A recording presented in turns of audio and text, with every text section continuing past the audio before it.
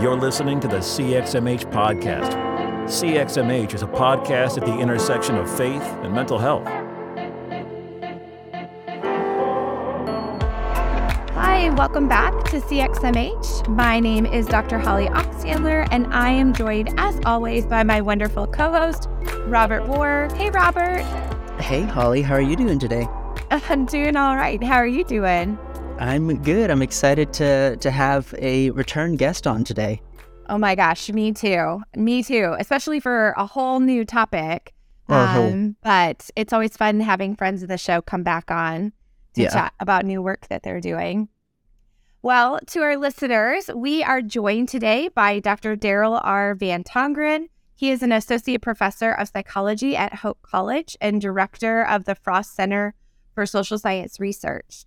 With a background in social psychology, he has more than 200 scientific publications on topics such as meaning in life, humility, religion, forgiveness, relationships, and well-being.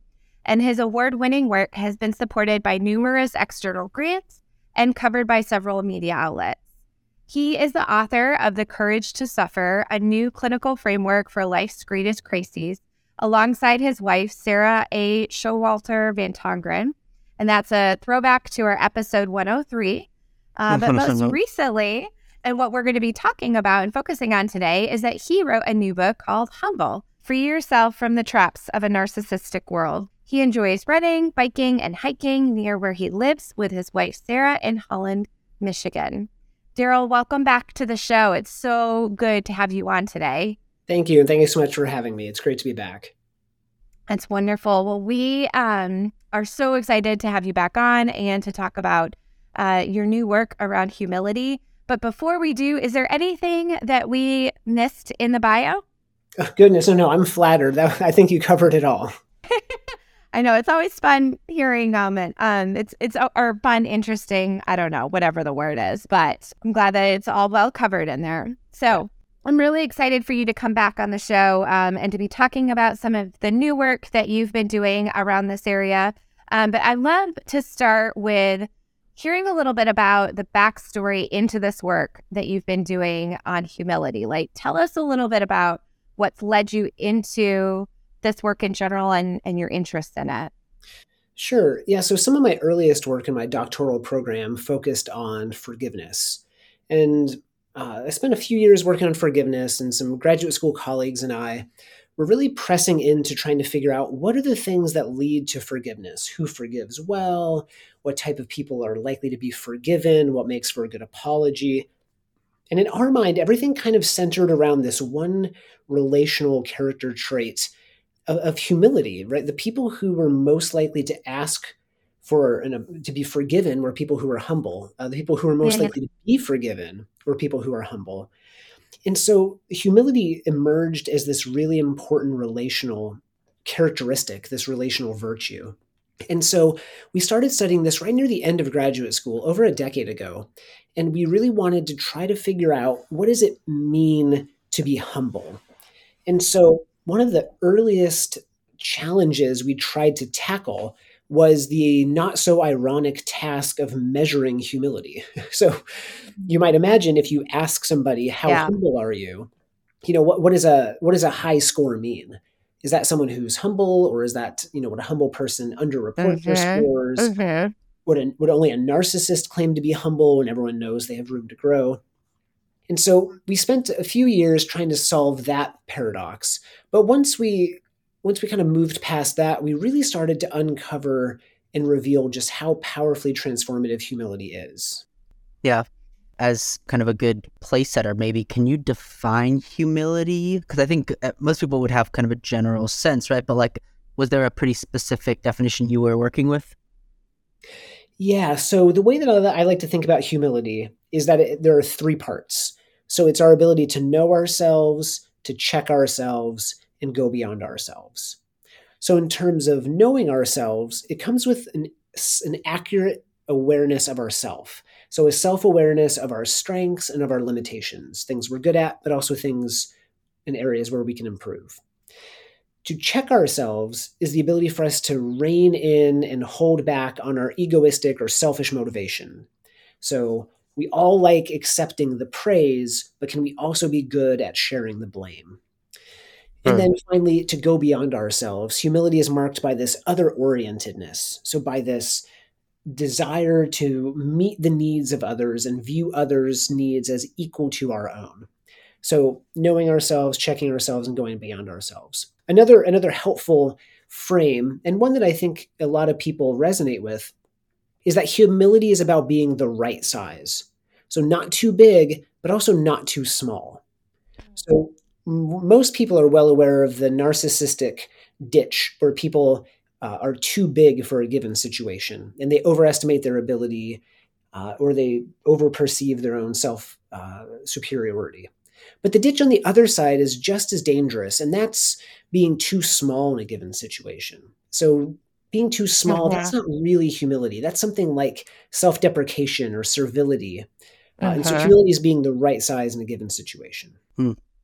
That's really good. I like that balance. Even just the definition of, or the way you're describing it there of the right size, right? I mean, I think even that is like a cool way to think about it, as opposed to like, are you pumping yourself up or tearing yourself down, right? Like, but I don't know, I love that. And I think that makes sense, and that separates it from what we might, sometimes we get into like, oh, well, no matter what anybody said, any compliment, I kind of go, oh, whatever, like not appreciating anything about yourself, but that middle ground of like, yes, this is an accurate view of myself. Right. Because sometimes people do fall into that trap of false modesty, right? Or false humility, where you give them a compliment and they say, oh, that was nothing. But what people don't realize is, well, that wasn't really nothing, right? If you won some type of award and other people also applied for the same award, if you say that was nothing, and it's not that big of a deal, you can only imagine how it might make other people feel who really wanted to win that award, or people who you were also competing with. And oftentimes people make those comments when they're just trying to get people to affirm, oh, yes, it was, you did this such great job. So again, yeah, it's kind of owning your right size, not too big or too small. Yeah, that's good. Yeah, finding that balance. I think that's so important. And one of the things that I really like that you talk about in this book too is that there's different types of humility. You outline 4 different types early on in the book, including relational humility, intellectual humility, cultural humility, existential humility. I know there are others too that I've seen, but these 4 especially I think are so important. Can you talk with us a little bit about those, or just about the different types of humility? Yeah, absolutely. So relational humility is when humility shows up, in our relationships. And so what this is it's a signal that we kind of convey to other people about what it would be like to be in a relationship with us. And so people who are relationally humble are able to kind of think about and meet the needs of other people. They're able to kind of view others as equal and treat them with respect and equality. The second feature, the second kind of humility is intellectual humility. And with intellectual humility, we're talking about humility around ideas. And so with humility around ideas, what we're talking about is, can you own the limitations of your beliefs and be open to new insights, be curious, and seek learning? The third humility is cultural humility. And this is humility around ways of life that we often see in cultural interactions. So people who are culturally humble, they realize that their way of seeing the world or viewing culture or their approach to life is not superior. And they can appreciate the cultures and ways of life of other people, and in fact, view that type of diversity as a strength.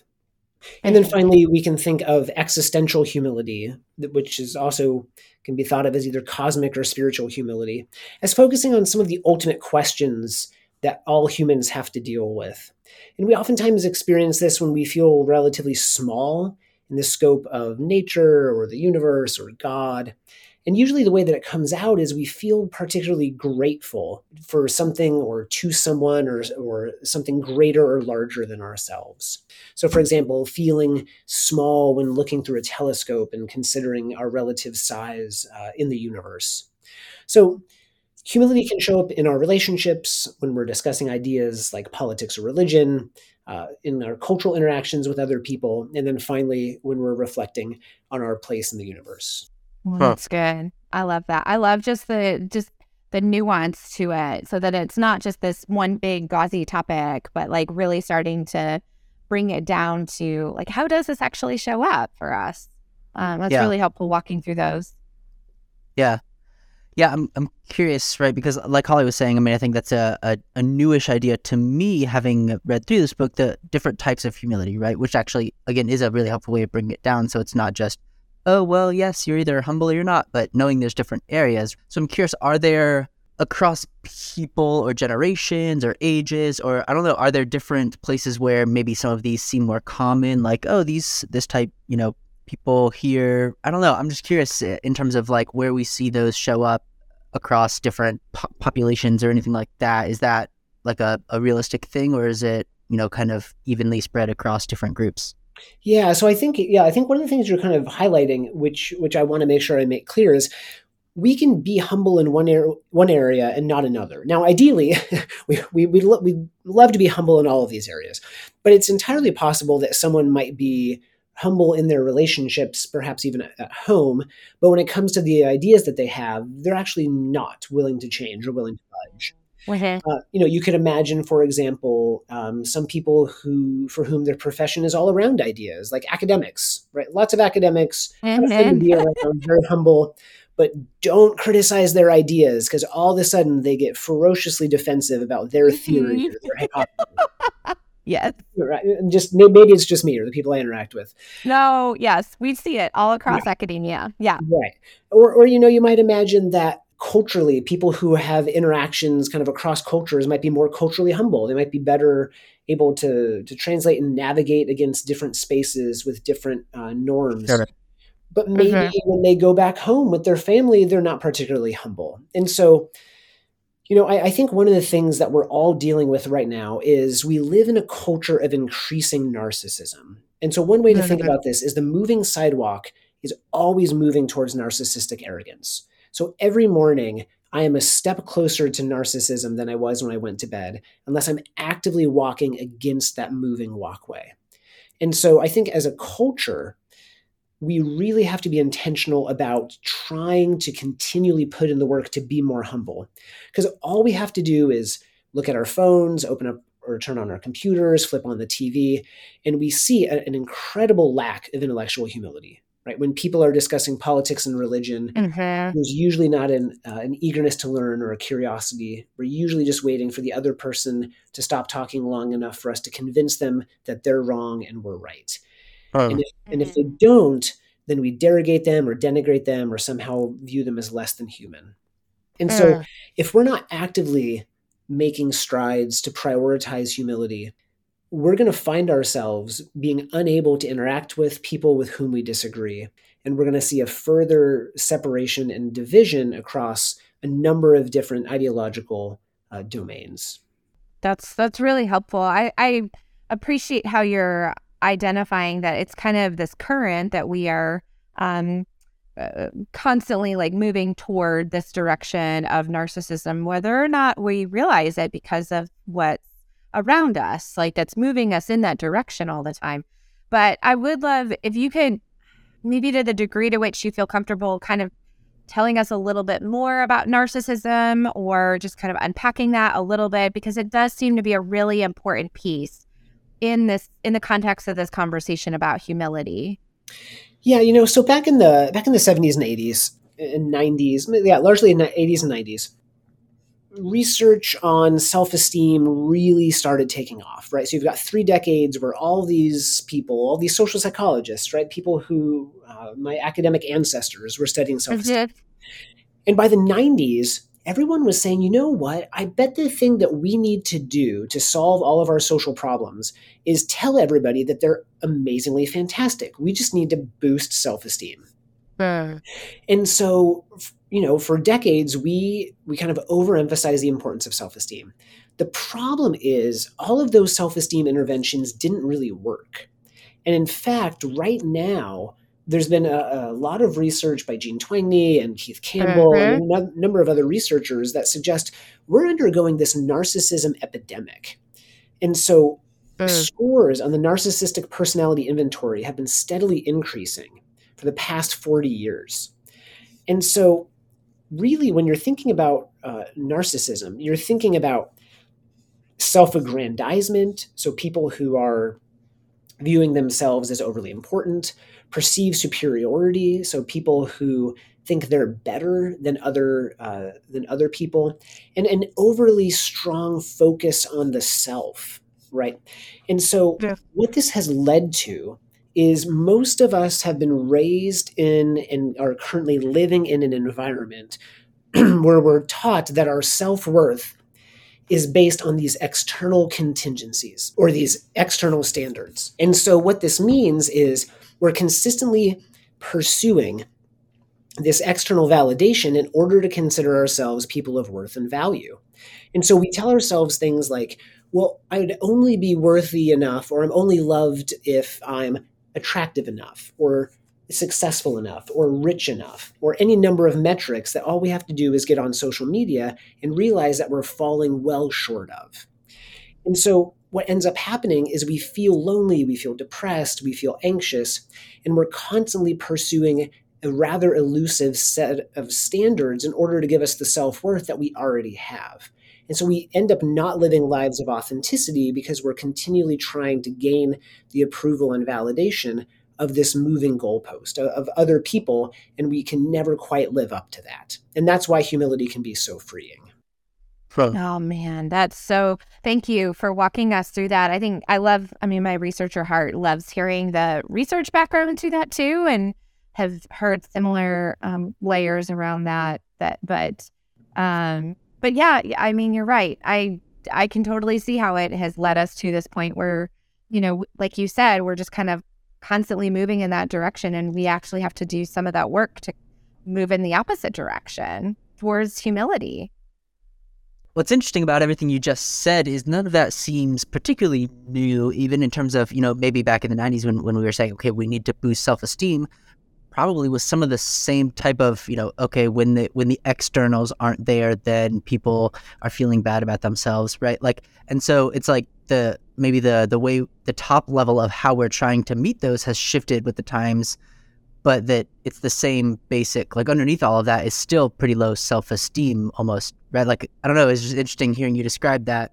Sounded exactly like maybe what in the 90s, and obviously I know you said there's trends, but the core component there of, okay, we're chasing externals to validate, right? That seems the same, that's what I would look at and say, okay, how do we boost your self-esteem internally, right? So I don't know, it's interesting. Yeah, and what I think it's set us up for is what some researchers call high fragile self-esteem. So what this means is we probably think pretty highly of ourselves, but that view is incredibly contingent and it's incredibly fragile. So the slightest thing to disrupt our overly positive view of ourselves in our mind causes us to take a rather precipitous fall.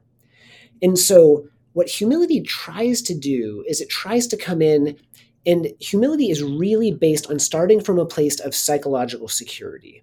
So the truly humble people are psychologically secure. They realize that they're already worthy, they're already loved, they're already enough. Regardless of their achievements, regardless of external feedback, you start from a place of enoughness.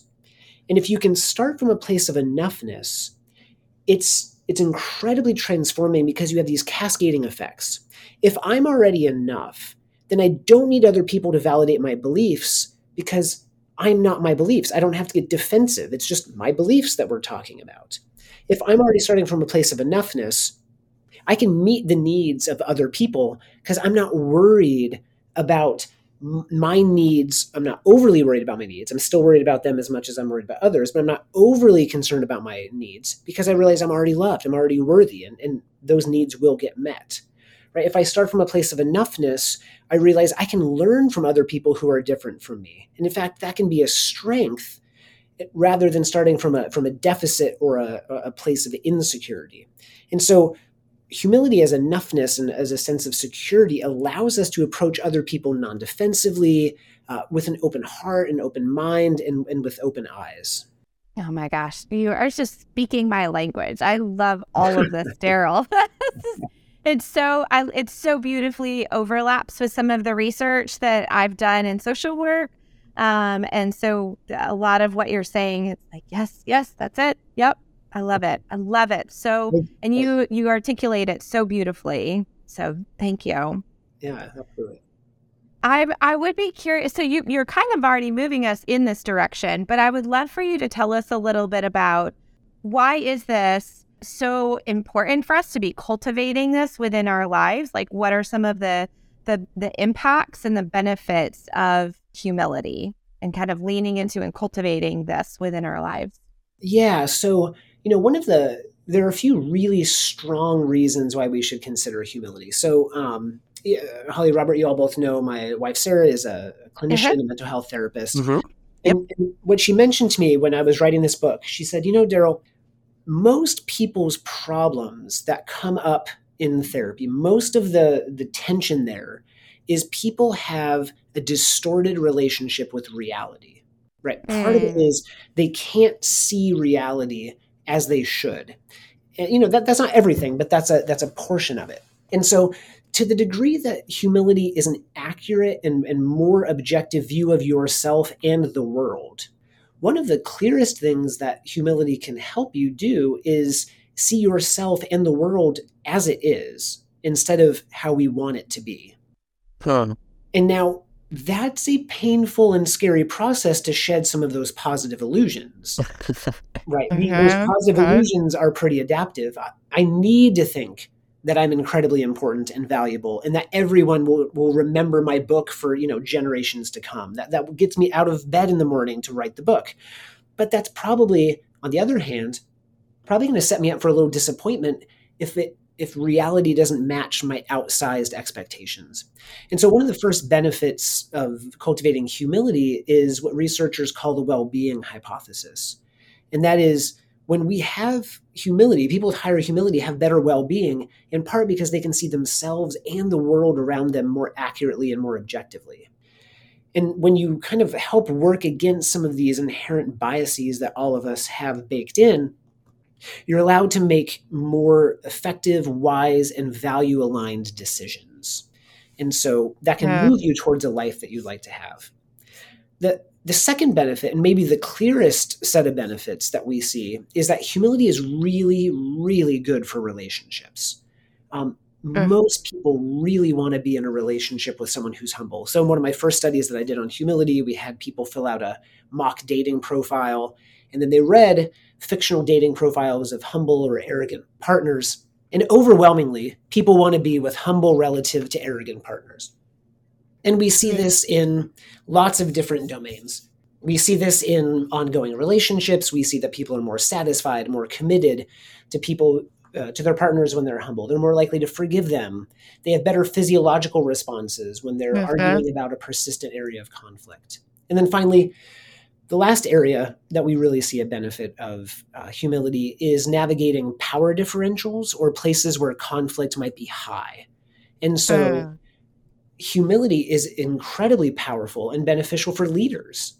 So research has found you can be a pretty hard-driving and pretty high-achieving leader as long as you still treat your employees and the people whom you're leading with humility. So humility kind of works like a social oil. It helps reduce the relational wear and tear of high demand, high conflict, power differential situations. Oh, that's fascinating. Yeah, I like that lean on leadership or linking leadership into that as well. But I think Sarah's, to what you were saying about Sarah and her, and mentioning that so many struggles are tied to, the degree to which we view our world around us and experiences and the accuracy of that. I think, that makes sense. And how we react to the ways in which we view the world around us. That makes perfect sense. And yeah, so thank you for unpacking those. Oh, yeah. Yeah. So I'm curious, and maybe this is my therapist bent of, it seems like the way to, because you said maybe even those are adaptive, right? Believing that my book is going to be the best thing in the world, that's what gets me out of bed to then go work on it, right? And pairing that with some of the fragile humility or fragile self-esteem that you were talking about, right? it seems like the way to make the bursting of those bubbles less painful, right, less earth-shattering, and so then maybe we'd be more willing to do that, is to boost some of the secure, like, actual humility, right, in terms of, well, if my book isn't the best book in the whole world, that's actually okay. I don't need that to be the thing, even if, like, I have worth besides that, right? So, like, exactly right. is that the, okay, cool. Yeah, you're exactly right. Right. My worth and value is independent of fill in the blank, right? So, Right. Yeah, my book doesn't need to be the best thing ever or be the bestseller. It has value in the same way that I have worth and value, kind of independent of those external metrics. Yeah. Yeah. And another thing I think that helps ground people sometimes is kind of getting a sense of, well, what is our right size? So if humility is about being the right size, I think sometimes our right size is rather small. And so my wife and I took a trip to Iceland, and we were fortunate enough to be able to see the Northern Lights. And it was one of those situations where my wife did all this research, and Sarah found that if we woke up at midnight and drove an hour outside of Reykjavik by 2 a.m., if we stood in a random abandoned church parking lot and looked in a certain direction, we would have a high likelihood of seeing the Northern Lights. We took a gamble. We went out there, and we were waiting and waiting and waiting, and finally, the most amazing experience happened, and the sky just opened. And for about half an hour, the Northern Lights just completely enveloped us. And it was probably the closest thing that I'd ever experienced of a deep connection with the divine or the transcendent. And in that moment, I realized that my right size was rather small. And it never felt so good to feel so small and so, dare I say, insignificant at that moment. Because what that does is it kind of puts all of the other things that I get worried about, all my other anxieties, all my other concerns and stresses, in their rightful place. Because I realize that I'm just one tiny part of something much larger than myself. So sometimes right sizing is realizing we're actually quite small, and that's okay. Yeah. Yeah, Well, no, I mean, one, thank you for sharing that moment that you and Sarah had. Like, that is incredible and beautiful, and I am so happy for y'all to have had that experience, and together, no less. Like, what a gift. Yeah. I also recognize, those moments of having these, they're not day-to-day experiences, that we have these big transcendent experiences that really kind of put, as you said, like, put things in their place, and you feel good about feeling small as you did in that moment. Are there some ways in which, or I don't know, what would you recommend in thinking about, like, since that's not something that folks can kind of experience on an everyday basis, like, how do we go about kind of leaning into this, as to cultivate humility, or what are some other ways that you've seen folks engage in this or lean into humility? Yeah, so to cultivate humility, that's a great question, right? No, not everyone can book a trip to some place on the planet to see the Northern Lights, though I'd highly recommend it. Yeah, yeah.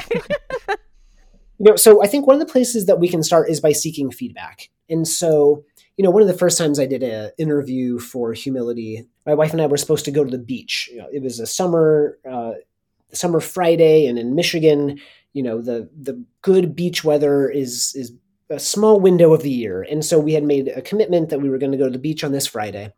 And so, although I had promised that we were going to go at 11 o'clock, I took a phone call with a reporter who wanted to do an interview for me on humility on one of my papers that had just come out. Okay. And so I asked Sarah. She was very kind and gracious and said, sure, take the interview. And I told her, it'd only take 10, 15 minutes. Well, more than an hour later, yeah. they emerge back up. She's so patiently waiting. And, right before the interview had ended, the interviewer said, I'm curious if someone who has studied humility is actually any more humble, given that you've spent all this time studying humility. What would be great is you should ask your wife how humble you are. So I said, yeah, I'd love to do that, and I'll report back. So I go upstairs, after this interview. My wife, Sarah, had waited over an hour, maybe like an hour and 15 minutes. She'd packed the lunches. She got the beach bags ready. She was ready to go.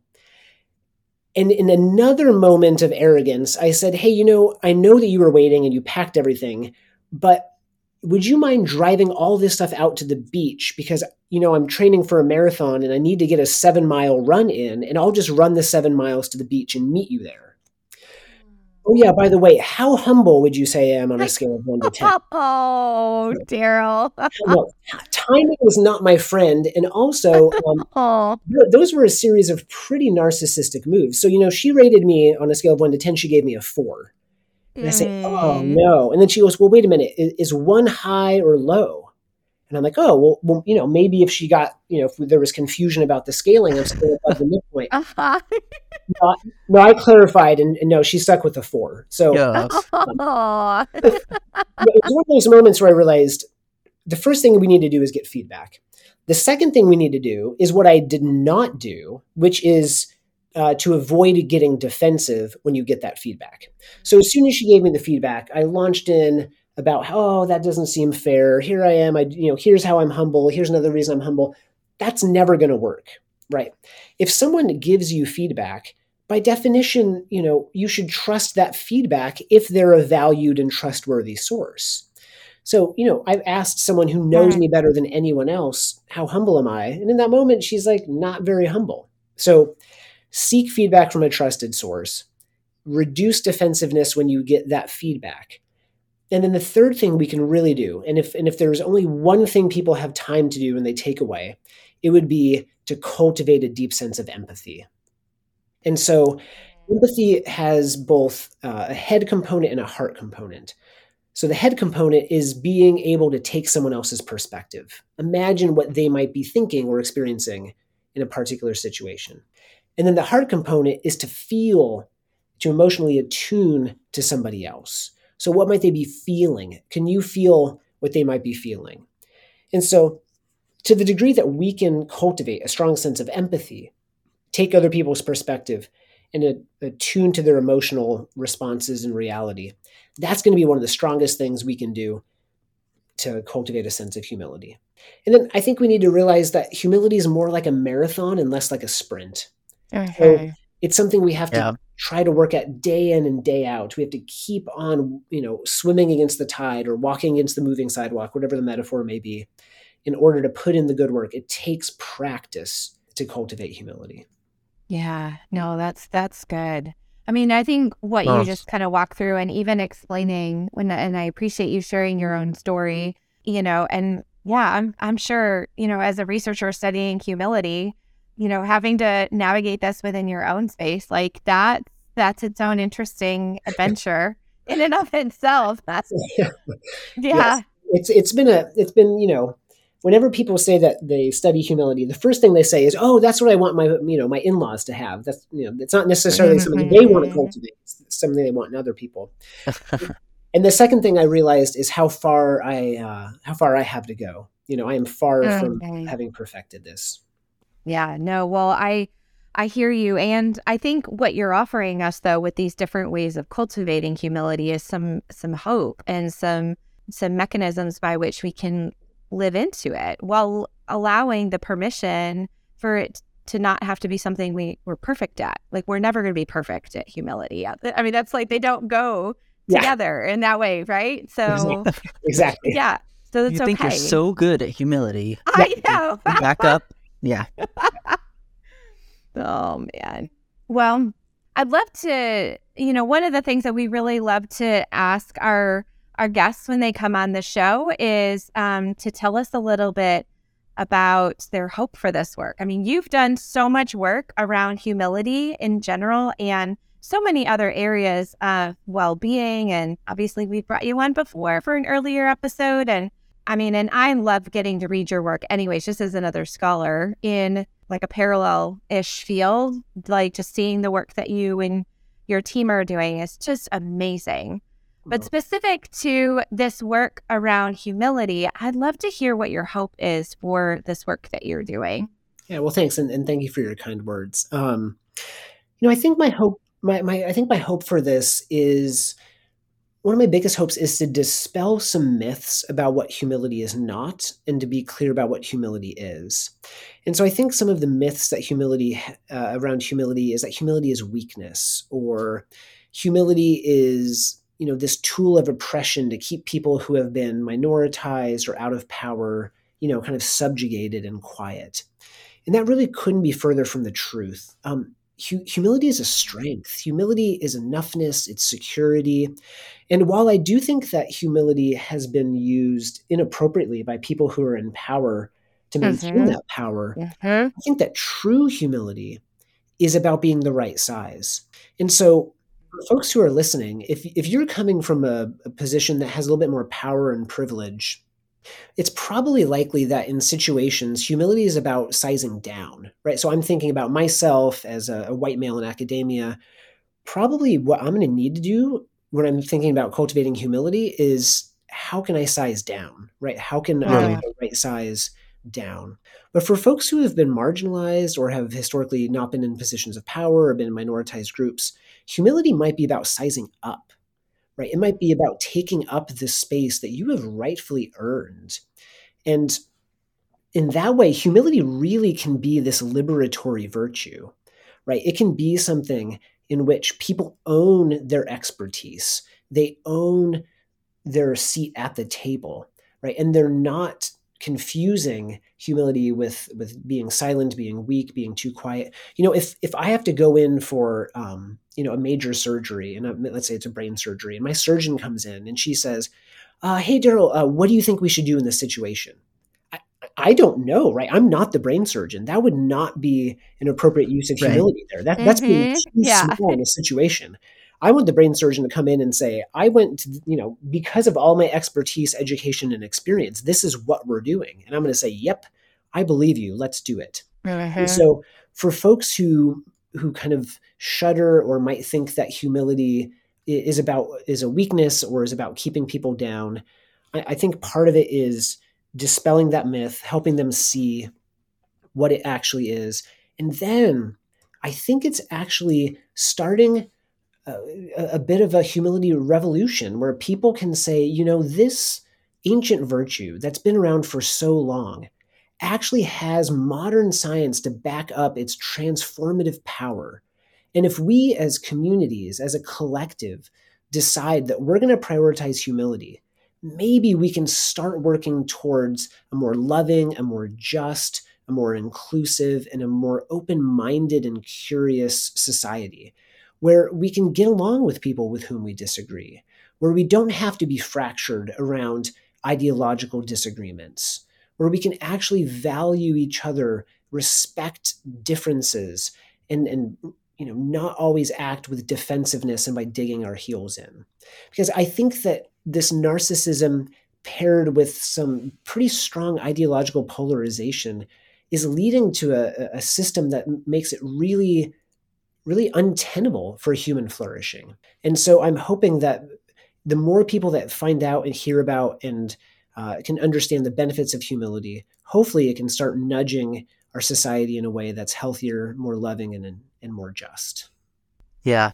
Love that. Yeah. Okay. I love that. Well, one other question that we've been asking folks this season as they come on the show, we're curious to hear from people. What is serving your soul these days? Yeah, so serving my soul, I would say one of the things that continues to serve my soul is being in nature.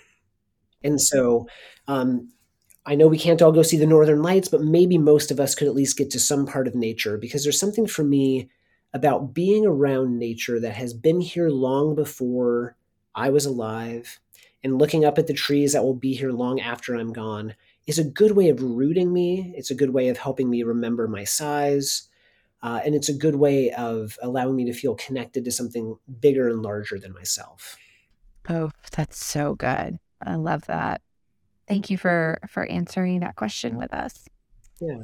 Well, listener, you can connect with Dr. Daryl Van Tongeren through his website, which is at darylvantongeren.com. You can find him on Instagram at Daryl Van Tongeren or Twitter at Dr. Van Tongeren. We'll have the links to those in the show notes, as well as a link to pick up his book, Humble, Free Yourself from the Traps of a Narcissistic World, and his previous book that, again, shout out back to, or throwback to episode 103, where he came on and talked about the courage to suffer. If you want to connect with the show, you can find us at cxmhpodcast.com or at any social media at cxmhpodcast.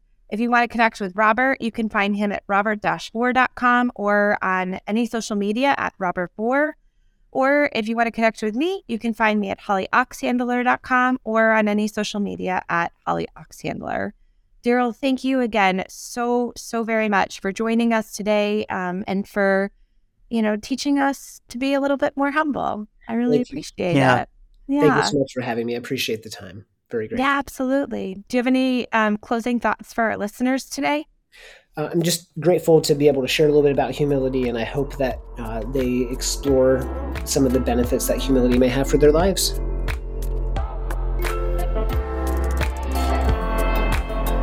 Thanks for listening to the CXMH podcast. Want to score some major brownie points? Leave us 5 stars and an honest review on iTunes. Follow us on social media at CXMH Podcast and email us with questions, comments, and interview requests at cxmhpodcast@gmail.com.